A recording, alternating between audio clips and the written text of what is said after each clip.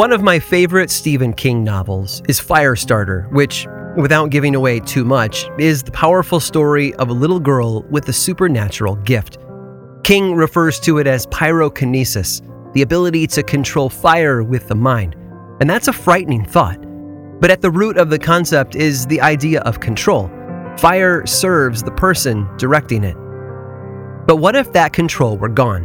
What if the flames seemed to take on a mind of their own, and all those tragic, terrible characteristics suddenly became unpredictable and possible? Fire under control is a powerful, life-giving tool. On its own, though, it can destroy everything in its path. That's exactly what happened in central London way back in September of 1666. Over the course of 4 days, fire engulfed building after building, ultimately destroying the homes of over 70,000 people. 2 centuries later, and a continent away, another fire swept through the American city of Chicago. After 3 days of burning, over 100,000 people were left homeless.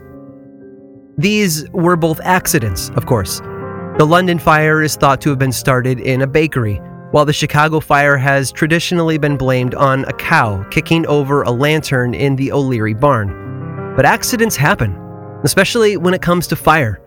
Sometimes it's minor, while other times it leads to horrible destruction. As a result, we fear fire.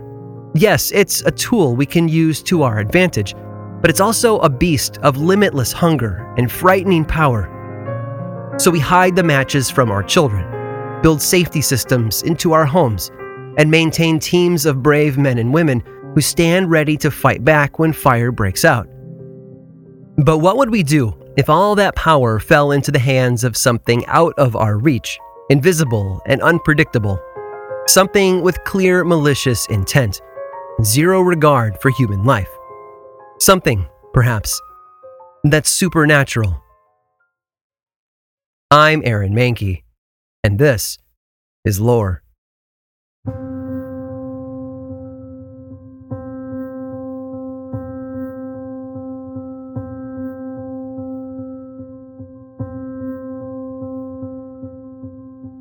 It was the dream that unsettled her. They always seem to have a way of doing that, don't they? In her dream, she'd been at home in the small cottage she shared with far too many other members of her family when an angry bull appeared outside. The bull was black as night, with eyes that glowed an icy blue. And after a tense moment of silence, it began crashing into the side of the cottage, threatening to knock the little house to the ground. And then she awoke. Daily life for Esther might sound like a bad dream as well. She lived in a small cottage that belonged to her sister, Olive, and Olive's husband, Daniel, along with their 2 small boys.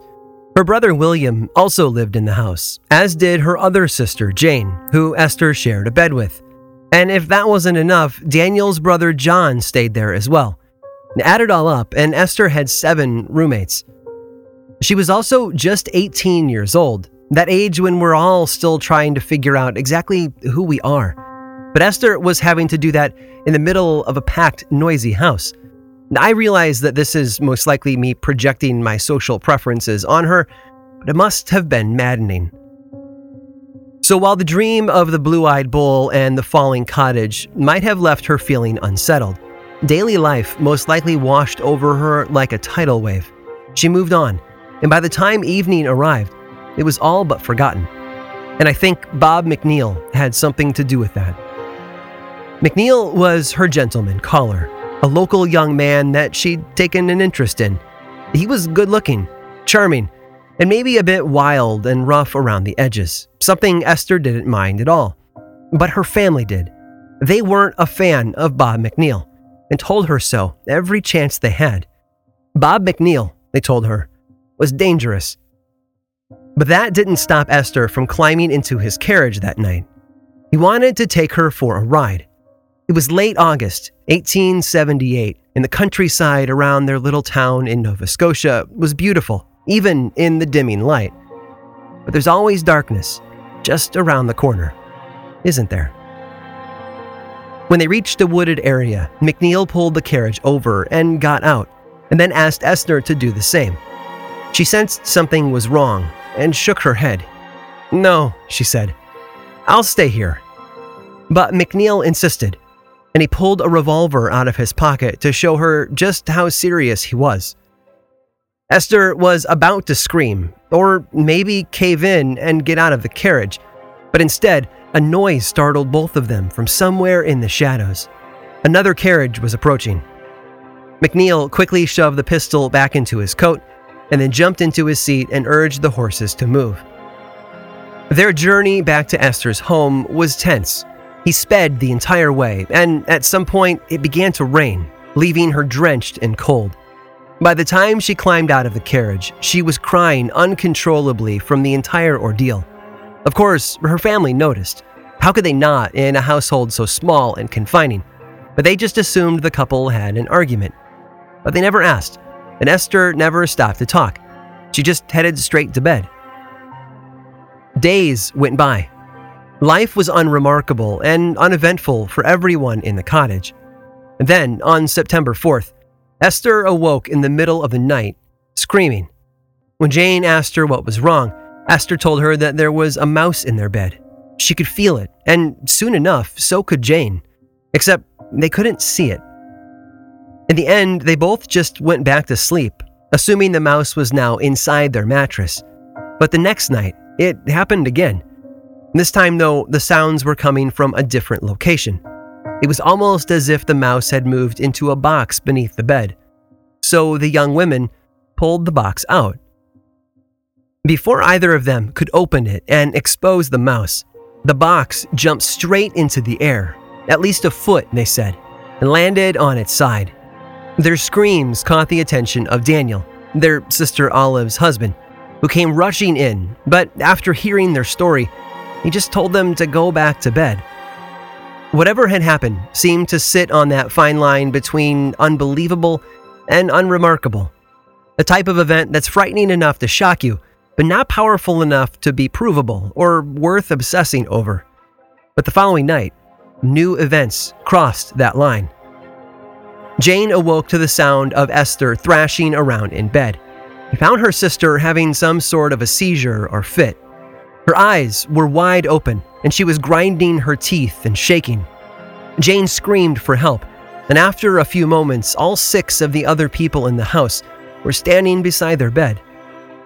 But before anyone could do anything to help Esther, the room shook with 3 massive, powerful sounds.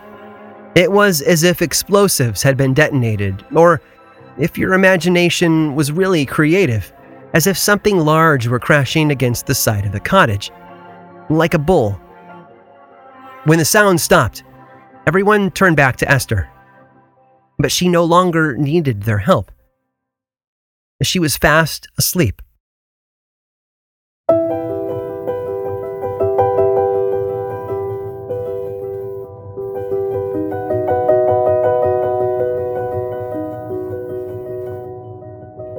It would be another 4 nights before anything new happened.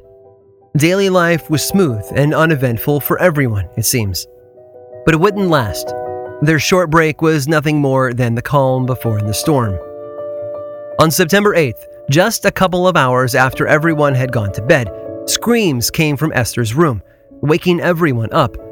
When they arrived, they found her having another seizure, jaw clenched and hands balled up in fists at her side. That's when things started to fly. Literally. First, it was a sheet from the bed, and then another. Then a pillow flew up and hit Daniel in the face. No one saw who was throwing the items, but they could clearly see it happening. It was like a brief, awkward, supernatural pillow fight. It all stopped, however, when 3 more loud booms shook the room, after which they found Esther peacefully sleeping once more. Daniel said he'd had enough. The following morning, he called on the local physician, Dr. Cartwright, to come and check on Esther.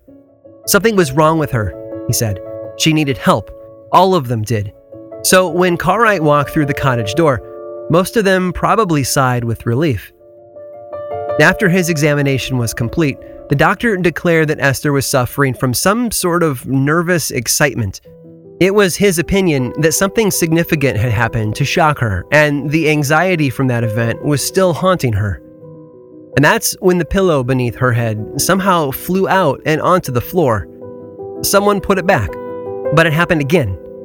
Daniel's brother John tried to hold the pillow down, but it continued to fly out and away from the bed. And Dr. Cartwright was astonished. He'd never seen anything like it in all of his years of practice.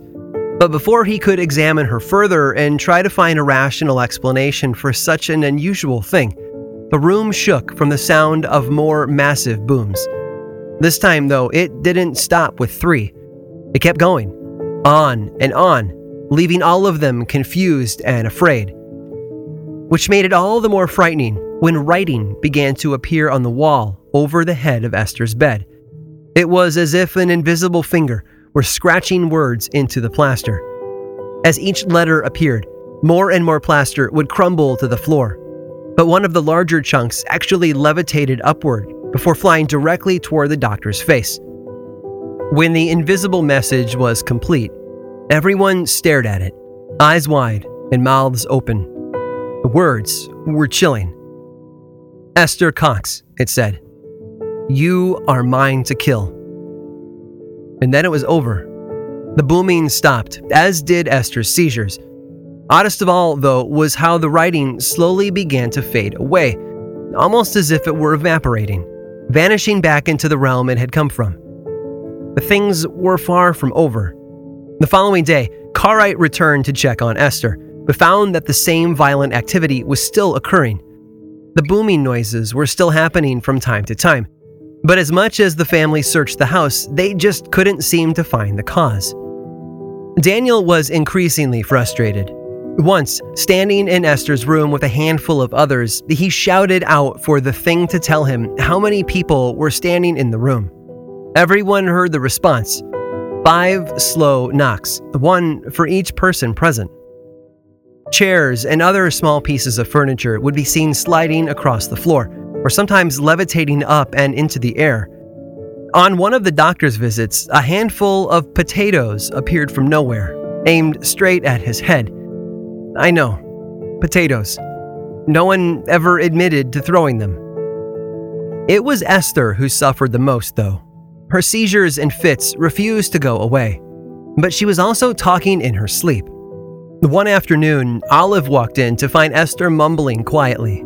When she stooped down to listen, she heard her sister describe the terrifying evening she'd spent with Bob McNeil on the night of August 28th. So Olive began asking around. Maybe McNeil was somehow responsible for all of this. His behavior certainly fit the description of the traumatic event that Dr. Cartwright had originally blamed. But every person she asked in town gave her the same puzzled look. McNeil, they told her, had gone missing days before. The night of August 28th, in fact. That wasn't the only thing the community was whispering about, though. Esther and her strange, invisible assailant had become the talk of the town. So much so that neighbors and strangers began to knock on the cottage door, hoping for a chance to experience the odd events for themselves. And they were never disappointed.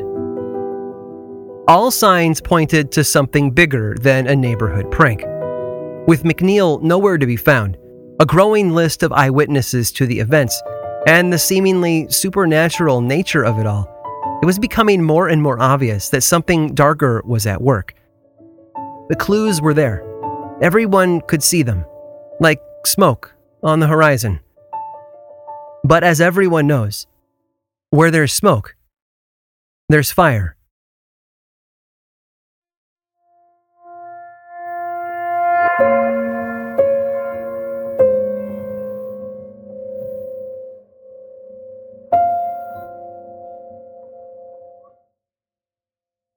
The family decided that a new plan was in order.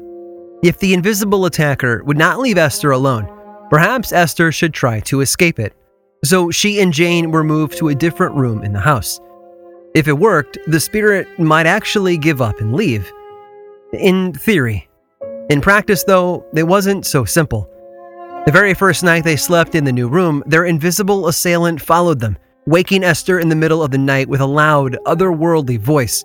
It told her that it planned to burn the house down. Jane, however, never heard a sound. More voices followed the second night. The spirit told Esther that it had once been a living person, but that had been many years before. Excited by this new revelation, Esther called out for the others to come and listen, but just like Jane, they were all deaf to the voice. That's when the fire appeared.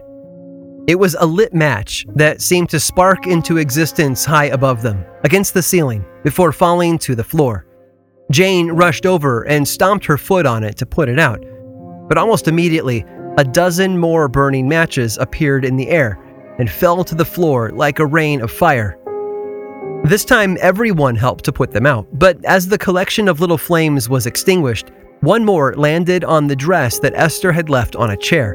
The fabric caught fire, and at the same time, something invisible moved the dress onto the floor and then pushed it under the bed. For one frightening moment, it looked as if the spirit or ghost or whatever it was might just have its way and burn Esther alive. But at the last moment, Daniel reached under the bed and pulled the dress back out, and then stomped on it. And then, it was over. No more flames that night. No more falling matches. No more burning dresses. But it left everyone feeling very afraid. Because what if, right? What if one of those matches had fallen in a room no one was in? What if one had landed on something more flammable than the floor or a dress? 3 days later, that's just what happened. While most of the family was out of the house, fire broke out in the cellar. It was just by chance that Olive and Esther noticed the smoke, and when they rushed down to see what had happened, they found a barrel of wood shavings absolutely erupting with fire. Olive ran back up for a bucket of water, but spilled most of it in the panicked rush to get back downstairs. Esther ran out into the street, where she found a stranger passing through town and begged him to come help. His assistance is what saved the house that day. A few nights later, Esther claimed to actually see the spirit that had been haunting her. She said it was a gray man with bright, evil eyes, and this gray man told her to leave the house, or else he would burn everything she loved to the ground. So she did. She packed up and went to a neighbor's house, but the spirit followed her, and that became normal life for her for months. She moved from place to place in town, staying with friends or neighbors, and at each stop, the spirit would manifest in some frightening way, eventually driving her on to a new home. Sometimes it was the fire. Other times it was the loud voices or unexplainable booms. More furniture moved, and more objects levitated. Once, she was even stabbed in the back with a knife that belonged to a boy in the shop where she worked. The knife had been in his pocket, but had somehow flown out and pierced her skin, not once, but twice. In June of 1879, she finally tried moving home, but almost immediately the fires began all over again. Daniel and Olive's landlord was finally forced to threaten the family. Either the fires go, or you do. And although it pained everyone to do it, they agreed that Esther had to leave for good. In late July, at the age of just 19, she hugged her family goodbye and left town. She eventually made her way to a nearby farm where she found lodging and employment. It was close enough to Amherst that she could visit her family from time to time, but far enough away that everyone felt safe. I wish I could say that Esther's story ends there. That after that, she disappeared from public record because her life returned to normal. But it didn't. Not long after settling in at the farm, the barn burned to the ground, and the owner accused Esther of arson. After a short trial, she was sentenced to 4 months in prison. She was released just 1 month later.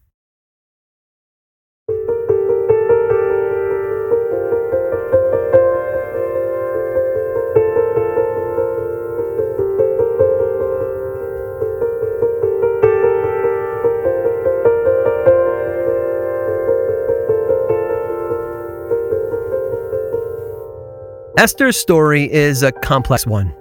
I can see how, at least on the surface, her tale sounds a lot like so many other haunted house or poltergeist stories. with the invisible entity and deadly occurrences. Been there, done that, right? And yet, well, it's hard to escape the notion that every story is worth telling, that every story holds a unique quality or element that makes it worth passing on. The common elements give us a baseline for understanding the plot, and the nuances add flavor and character. And the story of Esther Cox gives us all of that and more. In the end, it's impossible to say what the real source of the disturbance was, no matter how skeptical or open we might be. Perhaps it was the trauma of that evening attack in the woods. Bob McNeil seemed to step out of the story rather quickly, but so much of her emotional distress and suffering could easily be blamed on his assault. Or maybe it was the trauma of living in that house with so many other people. As an introvert who craves silence more than anything else, I can attest to the maddening nature of community. But then again, the benefits of having people around you, supporting you, caring for you, all of that more than makes up for the madness. And Esther experienced that side of it as well. Oftentimes, the clues are found in the aftermath.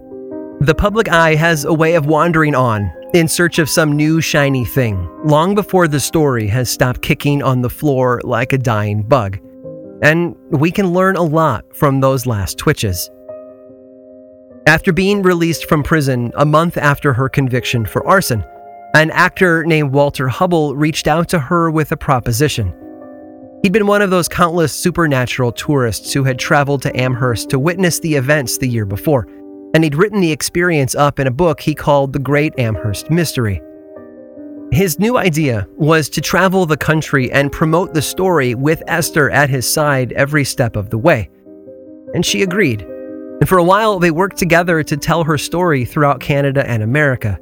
But when an angry mob broke out at one of these events, Esther refused to do another. So she packed up and left. Hubble went on to make a fortune from his book. Esther, though, stayed on the move. After 2 sons by 2 husbands, she finally settled in Brockton, Massachusetts, where she passed away in 1912 at the age of 55. Whether it had been paranormal and otherworldly, or just a manifestation of a flammable personality, the fire of Esther's youth is gone, pulled apart by the winds of time, like a fragile wisp of smoke.